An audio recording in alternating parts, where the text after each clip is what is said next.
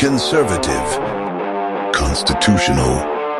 It's the Andrew Cooper Writer Show, keeping you informed on what's going on right here in Kentucky. And welcome everybody to a fired up Friday, because darn it, I'm fired up today on Kentucky politics. I hope you are too. And if you're not, it's because you don't know what's going on around the state. Things to get you fired up about, things to keep you informed. That's what we do here on the Andrew Cooper Writer Show. You can go find all those national politics elsewhere, but here we're going to focus on the politics going on right in your own backyard. And of course, I'm your host, Andrew Cooper Writer.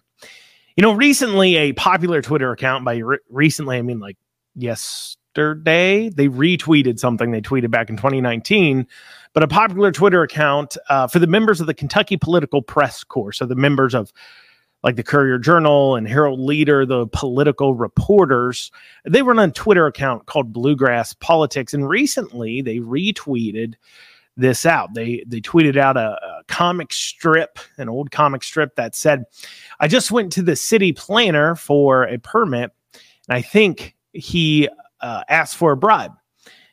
A person responds, "I think if a city official wants that, was that corrupt, he would have been exposed by a newspaper like the one I used to work for before people stopped subscribing. But it's okay because local government will do what's right when operating unseen."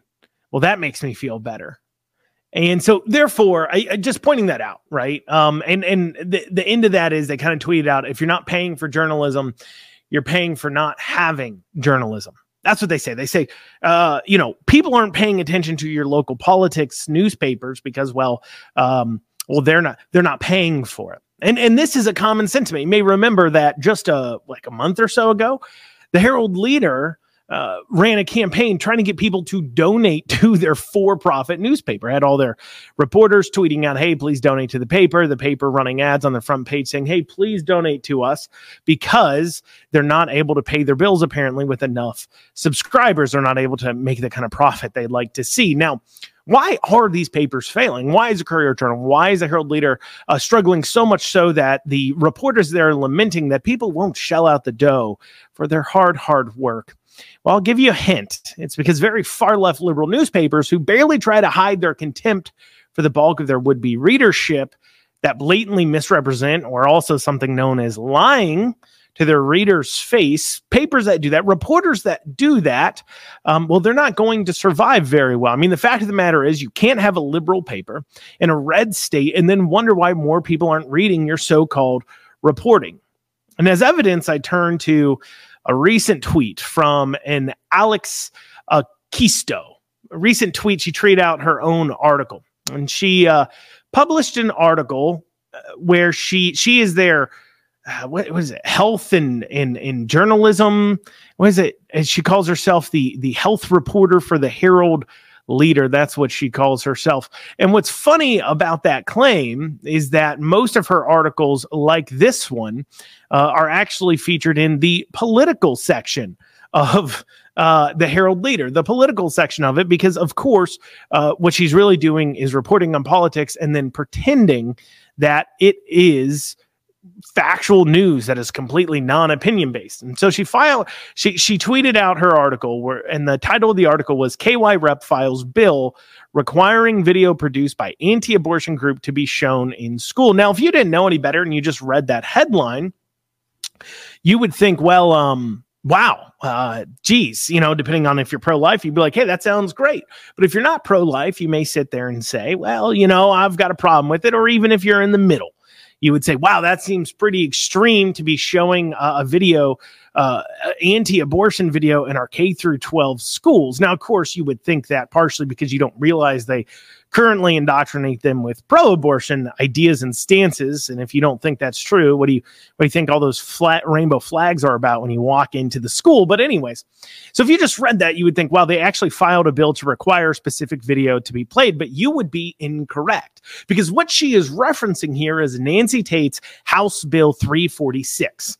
I'm going to read you the bill. Basically, in its entirety, what it's doing. Okay, it's adding this provision here. It says a high-definition ultrasound video, at least 3 minutes in duration, showing the development of the brain, the heart, sex organs, and other vital organs in early fetal development, and a high-quality computer-based rendering or animation showing the process of fertilization and every stage of human development inside the uterus, noting significant markers in cell growth and organ development for every week of pregnancy until birth.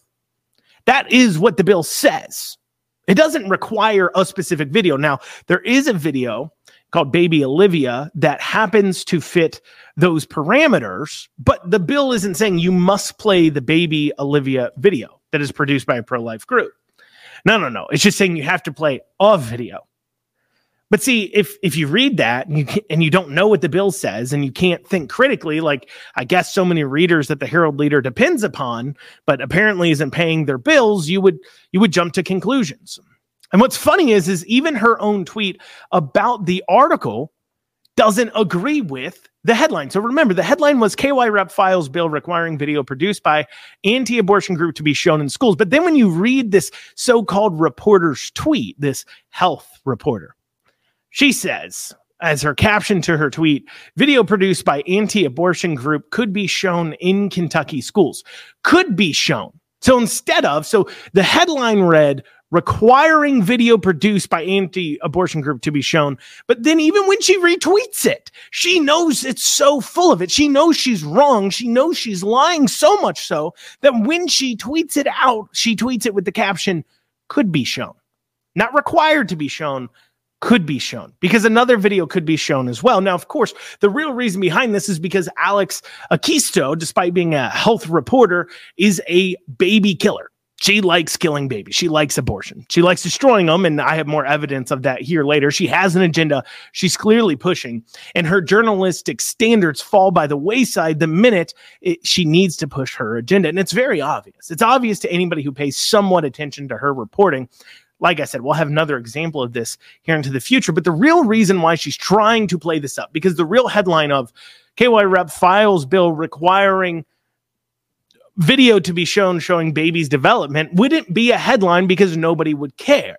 See, the abortionists, the baby murderers need to lie about it, because what the real thing is if you watch a video, watching how a baby forms in the womb, and seeing how it's a human being in the womb, guess what? Maybe you're not so gung-ho about murdering them. Maybe once you realize exactly what you're advocating for or what people are advocating for, you're not so interested in their viewpoint anymore. Maybe you recognize them for the immoral murderers that they are. Perhaps that's why they have such an issue with it. But they can't say that out loud. No. They say that out loud, you might be onto the fact that this is not a objective reporter. This is an opinion reporter, a person reporting to push an agenda. And they don't want you to realize that, because then you shut your mind off. Then you don't keep reading the liberal rag. Now, so many people are realizing it. That's why they're struggling so much financially, because their reporting is just awful, such as this. And it becomes ever more clear exactly how low their journalistic standards will sink when it comes to pushing out their particular agenda. When you look at something that Alex Akisto, now she tweeted that out 2 days ago, but then yesterday tweeted out new statistics about rape and abortion that even a cursory glance and even a simple critical mind, you don't need to be a health and wellness reporter. You don't need to be a public health journalist. You don't need to be anything other than a person with a thinking brain to immediately see that what they're pushing out there was incorrect and wrong. You didn't even need that. No, because you have common sense. And we'll go over exactly what she decided to push out. That simple common sense, if you weren't pushing agenda, would have told you was incorrect and wrong after this short break. You're listening to the Andrew Cooper Show, your source for Kentucky politics. If you want to reach out to the show, feel free to email info@theandrewshow.com. Once again, that is info@theandrewshow.com. Make sure you're sharing, liking, spreading this around, telling others about it. We'll be back after this short break. And you are back with the Andrew Cooper Show. Before the break, I was pointing out how this far-left liberal journalist, and I just realized I repeated myself several times, Alex Akisto, working for the Herald-Leader that is struggling financially, pointing out why they're struggling so much. I pointed out a story she wrote 2 days ago, which was misleading at best and downright lying in order to push her pro-abortion agenda, pro-murder agenda. And as further evidence of this, we have this being tweeted out yesterday. And so she tweets out a graph of some sort indicating that Kentucky, okay, so it's been 17 months since Kentucky, quote unquote, banned abortion in the state. Now, abortion wasn't completely banned. If life of the mother, there is an exemption there, but otherwise it's been banned. And the claim here is that, well, you know, you're allowing people, you're making women who've been raped to carry babies. And we've talked about this argument numerous times, but I'm not going to keep going down that road. But she tweets out this graph, which seems to claim that in the last 17 months, according to them, there's been 23,877 rapes that have resulted in 2,965 rape-related pregnancies. So they're claiming that over the last 17 months, there's been 2,965 rape-related pregnancies.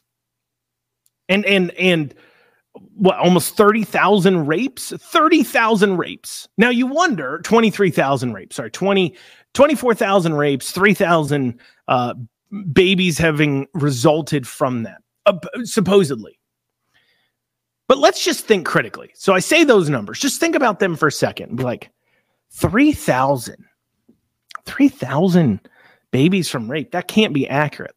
And you know why that can't be accurate? Because those of you who follow the program will know that there's recent lawsuits that the Democrats here in the state have tried to file in order to attack the Kentucky abortion laws. But they are have been unable to find somebody who's gotten pregnant from the result of a rape that's willing to be a part of this case. They can't find it. In fact, Bashir, when he ran his own ads trying to attack extremism on the anti-abortionists such as myself, you may remember it was Haley Duvall. Well, Haley Duvall was unfortunately raped by her stepfather. Something, by the way, her mother should take some accountability for. But anyways, and she did become pregnant from that rape, but she didn't even get an abortion. She had a miscarriage. So they've been unable to find somebody who's been raped, got pregnant from it, and either had an abortion or is currently having a child. And all their searching, all their scrubbing, they couldn't find it. Now, you'd think if you're a woman and you feel very strongly about abortion and you're part of this 3,000, you would step up and talk about it, but you haven't had it yet. That should indicate to you there is something amiss with these numbers. And then on top of that, 24,000, that's 12,000 rapes a year. 12,000 rapes a year. Now, the bulk of population in the state is in Louisville and Lexington. So you'd imagine that their share in Northern Kentucky, so their share of those rapes, that'd be basically all the rapes, almost all the rapes would have to fall into those areas. But do you really think for one second, that a town like Lexington is having, I don't know, let's say their share of this is 3,000 rapes? I mean, now 24,000 over 2 years, that's 12,000. Let's say 1/4 of the population, 1/5. Let's even say 1/10 of the population is right here in Lexington.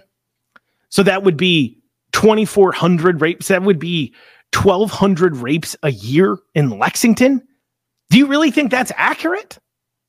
Well, let me tell you how you know that's not accurate. So according to Statista, in 2020, there was only 1,371 reported rapes in 2020.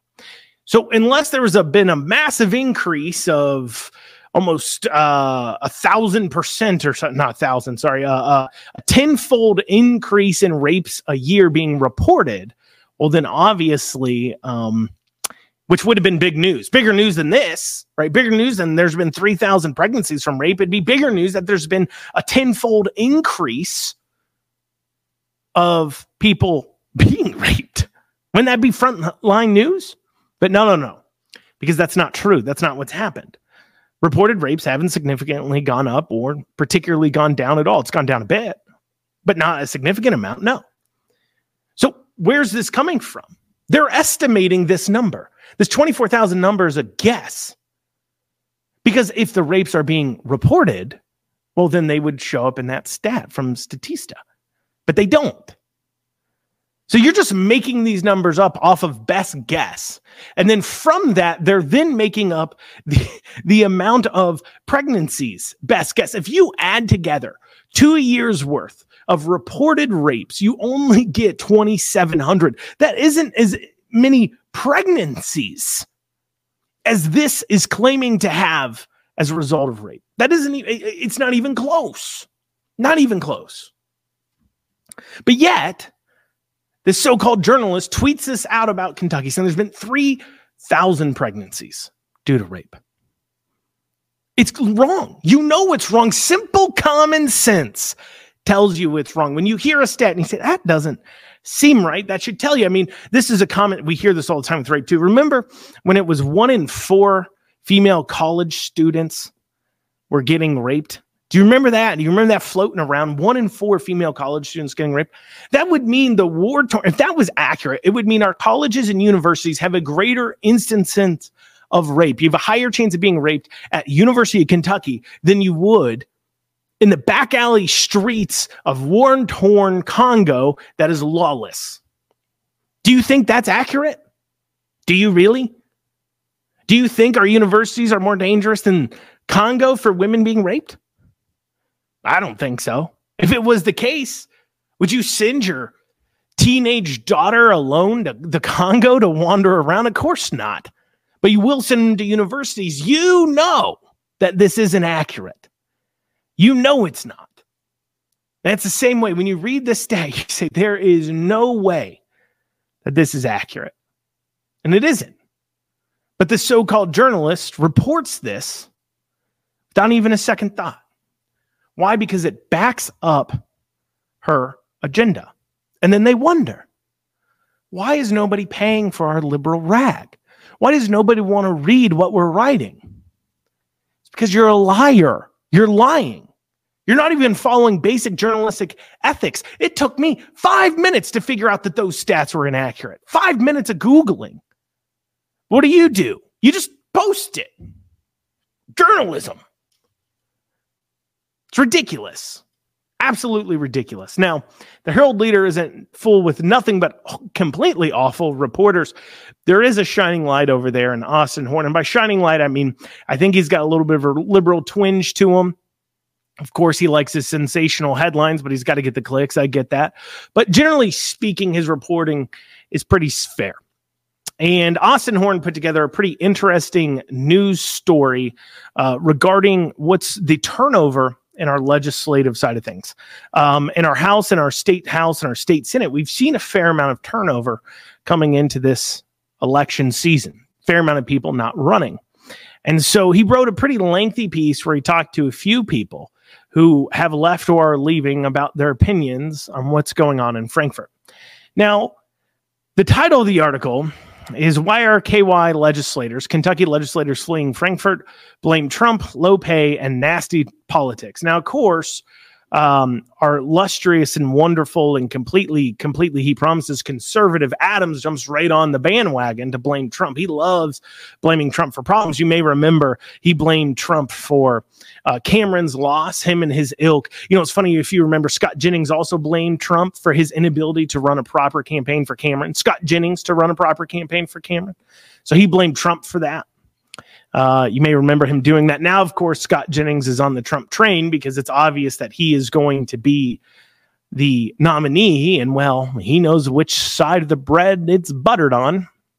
He knows. But regardless, Adams jumps on the bandwagon here blaming Trump because he hates him. And keep in mind, too, he's also a consultant for Nikki Haley. But that's how you know that people like Adams, he's going to try to make a run for governor. We do know this. He's posturing like he's going to. He's acting like he's going to. But he clearly doesn't represent the majority of Republicans. You know this because the majority of Republicans love Donald Trump. Not just Democrats and Republicans. I mean, on the Republican side of thing, it's probably 80 to 90% of Kentucky Republicans at this point are saying that they would vote for Trump in a primary against Nikki Haley. 80 to 90%. But it's not just that. Trump wins Kentucky by 20, 30 points. It's not just only Republicans, but it's literally the voters of Kentucky, and Adams does not represent them clearly.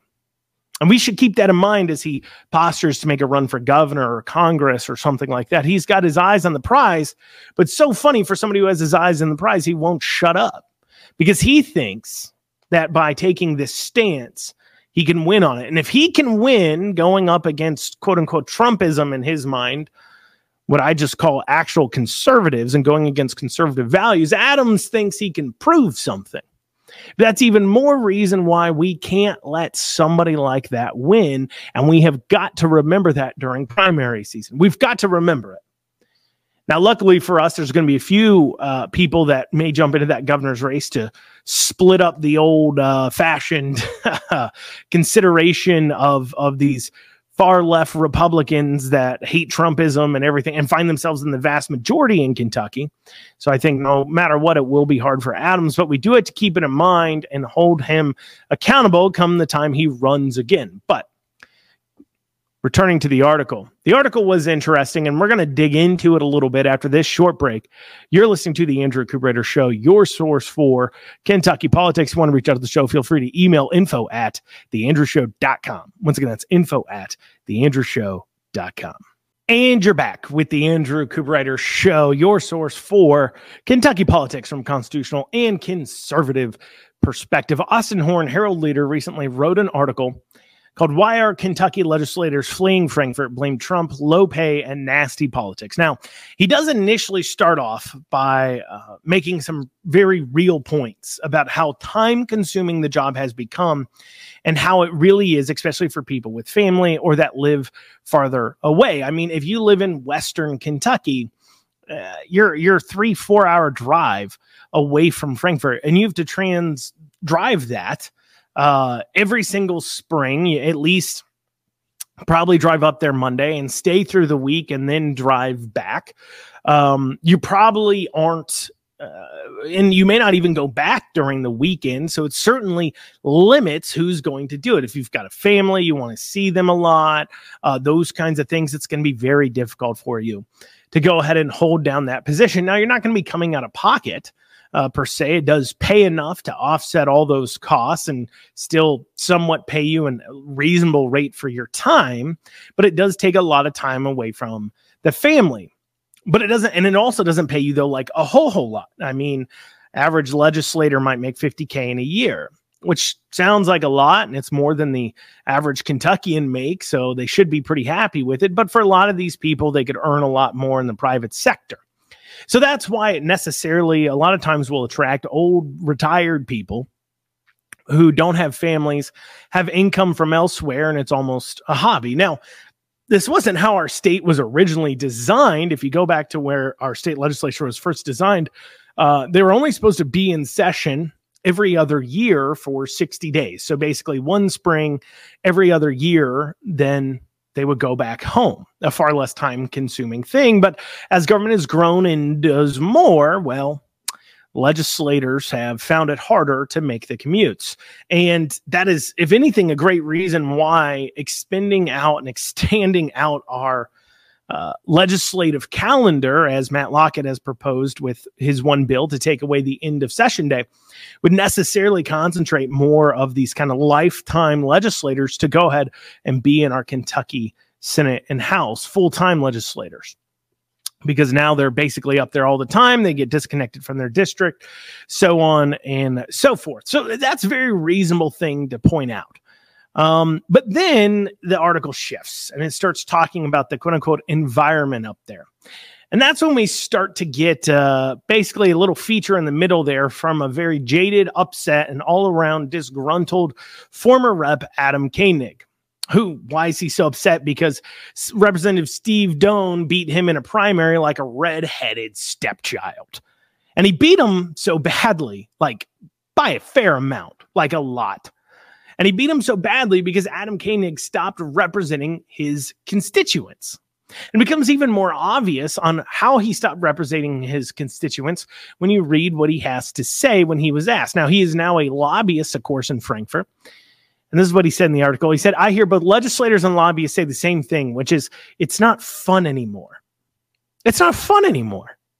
Well, geez, golly gee, Koenig, I'm sorry that the legislators and lobbyists just don't have fun on the work job anymore. Don't you wish that you would have fun at your workplace, as you're probably working the line at a factory or working in an office space, dealing with office politics, or maybe you work from home, or, a number of things you may do. But, an old saying my mom always used to tell me, if work were fun, it'd be called play, Andrew. But to Adam, it's not fun anymore, which betrays so much about how much work was really getting done. That betrays so much about who Koenig is and why he lost so badly to Steve Doan, because he was too busy having fun in Frankfort than responding to his constituents and doing work. This isn't all Koenig had to say. He continues. He says, the new crowd coming in, which is burn the place down, I'm coming with gasoline and a lighter, makes it hard to accomplish anything. Most people go down there to accomplish things, but now we've got an increasingly large group of people there who are just there to burn the place down. Now, first off, Adam, I know you don't understand this. It's hard for you to comprehend this, but a person who's quote unquote burning the place down, and what he means by that is going down there to say that the legislature shouldn't be doing so much. I mean, burn the place down. In what way? What, to cause problems? Why? To cause problems with the legislation you pass? They're not going down there to accomplish anything. Well, clearly they're going down there to burn the place down, in your opinion.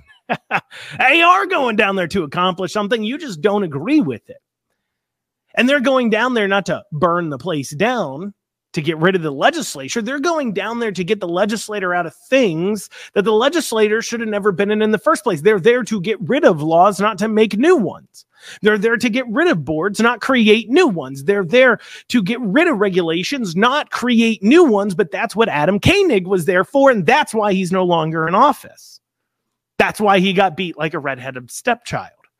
Because to him, saying let's get government out of people's lives is, oh, well, you're just burning the government down. Yeah, that's the point. Get them out of here. And then he goes on, of course, Adam goes on to say, the fact of the matter is that there are 60 to 65 good old-fashioned Reagan Republicans in the House, and that's who I'd love to see leadership pay attention to. Now, he says 60 to 65 good old-fashioned Reagan Republicans. Now, anybody who's been around Republican politics for any length of time finds this usage of Ronald Reagan by these grifters as particularly annoying. A common way they'll use Ronald Reagan is, remember Ronald Reagan's 11th commandment, never speak ill of a fellow Republican. And then they'll say that to say, oh, well, you shouldn't run attack ads and campaigns, or you shouldn't point out why an incumbent is so awful at their job. I mean, you're only running against an incumbent to remove them from office because you think they're doing a bad job. But these people who live in their little shell that want to clutch their little pearls, they're more concerned about being nice than calling out people who failed to do their job. And they invoke Ronald Reagan as if Ronald Reagan's never ran an attack ad. As if Ronald Reagan really never said why he was better than his opponent, comparing the two.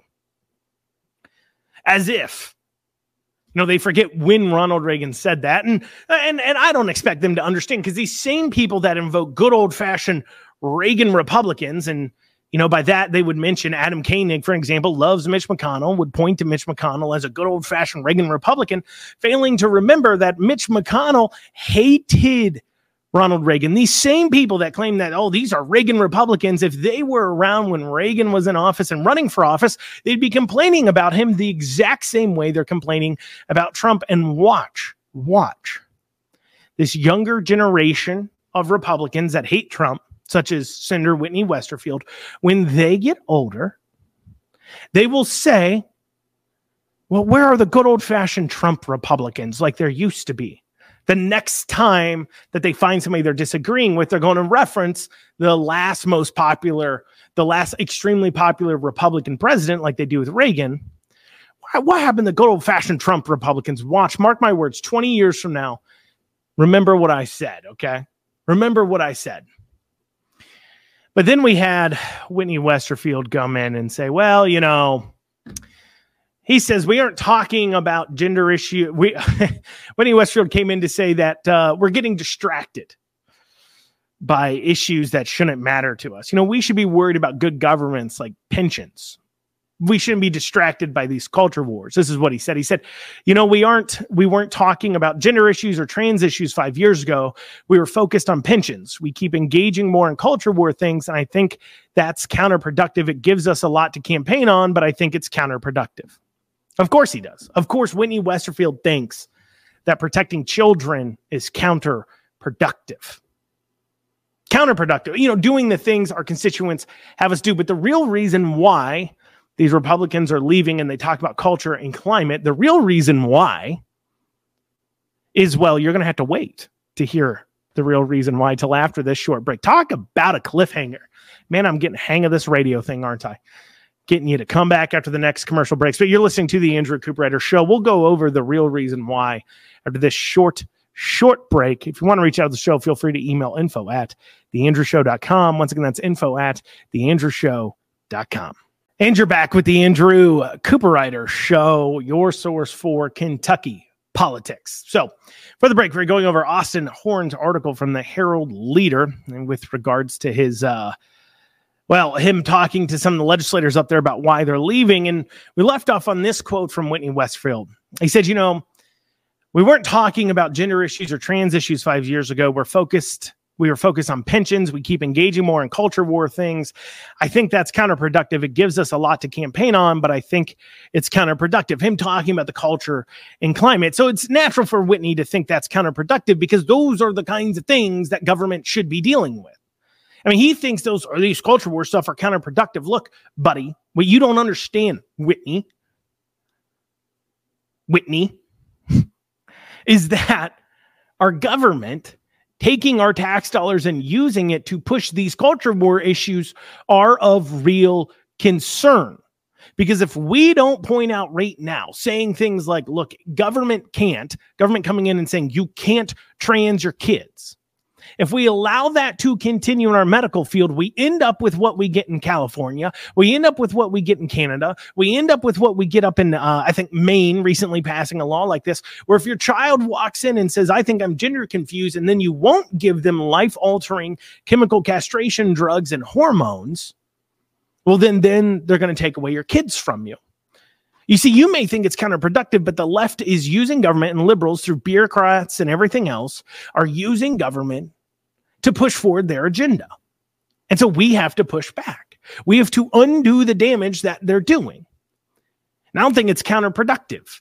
You want to worry about your little boards and pensions and everything else. Meanwhile, what did Whitney think was really important this session? To put forward his car bill, a bill to seize firearms from citizens. To him, he thinks that's important. That's what's not counterproductive to him, seizing firearms. That's what he wants to do. But of course, what do you expect from somebody like Whitney Westerfield?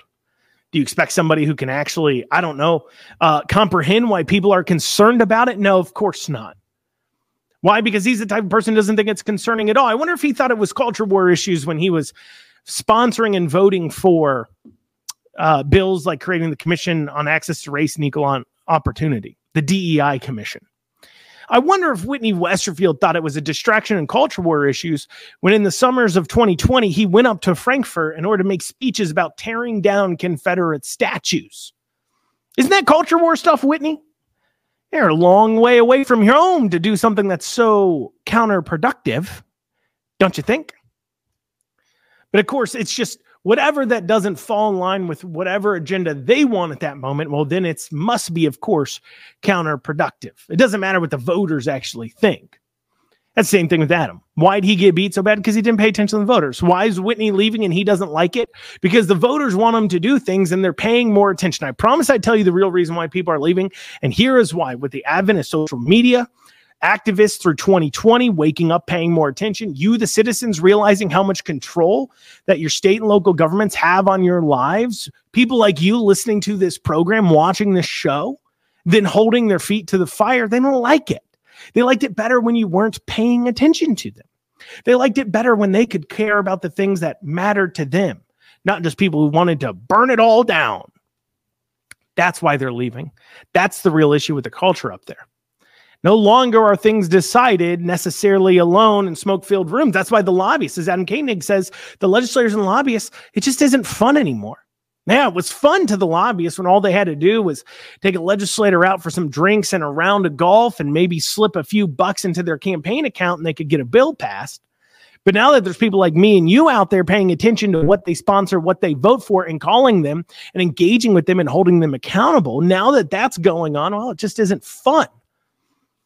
I have to do work. I have to convince voters, not just legislators, that something's a good idea. But isn't that the way it should have always been?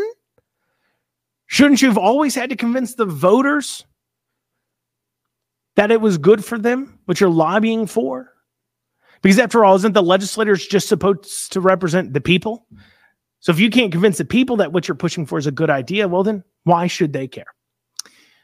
Moving now, there's some national attention on a lawsuit here in Kentucky against River City Firearms, dealing with the 2023 bank shooting. A few days prior to the bank shooting, the River City Firearms sold the gun to the shooter that used the gun. And so the victims' families are suing the gun seller for selling the gun. Here's a video from their lawyer. Let's hear what he had to say.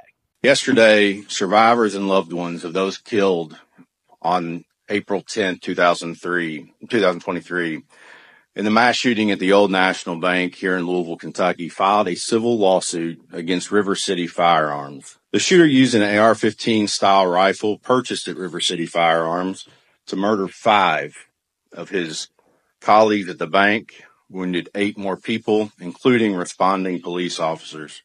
The lawsuit alleges this act of widespread devastation and loss of life was made possible because River City Firearms ignored obvious warning signs when the shooter entered the store to purchase an assault weapon while he was in the midst of a mental breakdown just 1 week before the shooting. The shooter allegedly told River City employees that he wanted to purchase an AR-15 for self-defense. Despite the costs, a rationale particularly hard to square with his lack of firearm experience. So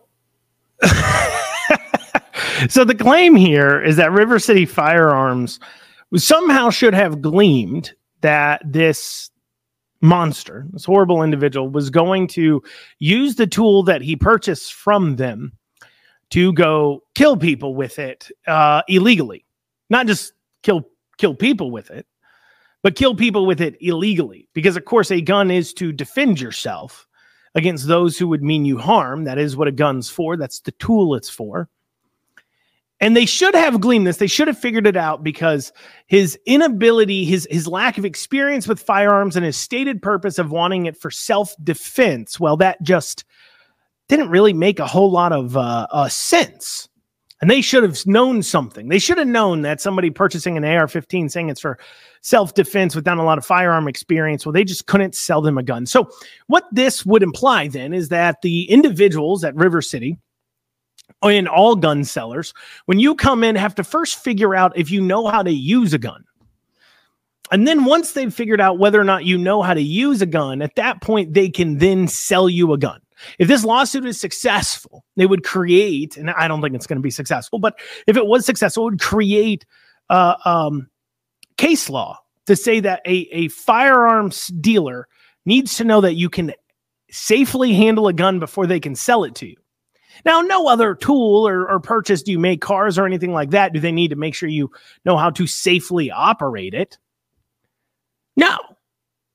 They can just sell it to you. You can come and buy a car. You can show an ID. You don't even have to show a driver's license. And as long as you're not the one who drives it off the lot, they can sell you a car and put it in your name. That's right. But so you're supposed to glean whether or not they know how to operate a firearm. And then it claims that, well, you know, not knowing how to use a gun and saying it's for self-defense, they should have not sold them an AR-15 because that's not even good for that. What? I tell you this much right now. If I had to pick a self-defense gun for my wife and we were out on a farm or something, if we're just close indoors, just in a house, close indoors, I'd probably honestly go with a shotgun. I would go with a pump shotgun Or no, that's kind of too hard to operate, harder than an AR-15 to operate. I'd probably give her a semi-automatic shotgun. And that would be our go-to defense. But if we lived out on a farm, I would go with an AR-15. You got to make longer shots. Why? Because an AR-15 is actually pretty easy to operate. Generally speaking, very difficult to operate guns aren't chosen, that platform chosen to be used by militaries around the world. Now, of course, they're using M4, different than the AR-15. But anyways, similar operation. It's fairly easy to operate. Not only that, but the round sizes makes it very easy to handle. But of course, they don't know this. This just tells you these anti-gun, even this lawyer filing the suit didn't bother to think through this statement. That a person unexperienced with firearms looking for a self-defense firearm would never buy an AR-15. I would be a gun I maybe would first suggest for somebody. 30 rounds, so you don't have to be particularly accurate. Easy to operate. If you've got one in the chamber, you just flip off the safety, you're good to go. Not one in the chamber, you just rack the slide, flip off the safety, you're good to go. Fairly easy to use. Easier to use than a handgun. Is that what he says should have been bought for self-defense instead of handgun? I objectively would say a handgun is harder to operate than an AR-15. It's absolutely ridiculous. We'll be following this lawsuit more. But y'all, that's what we got time for today on the Andrew Cooper Writer Show. Thank y'all so much for joining us. We'll be back here on Monday. Have a great weekend.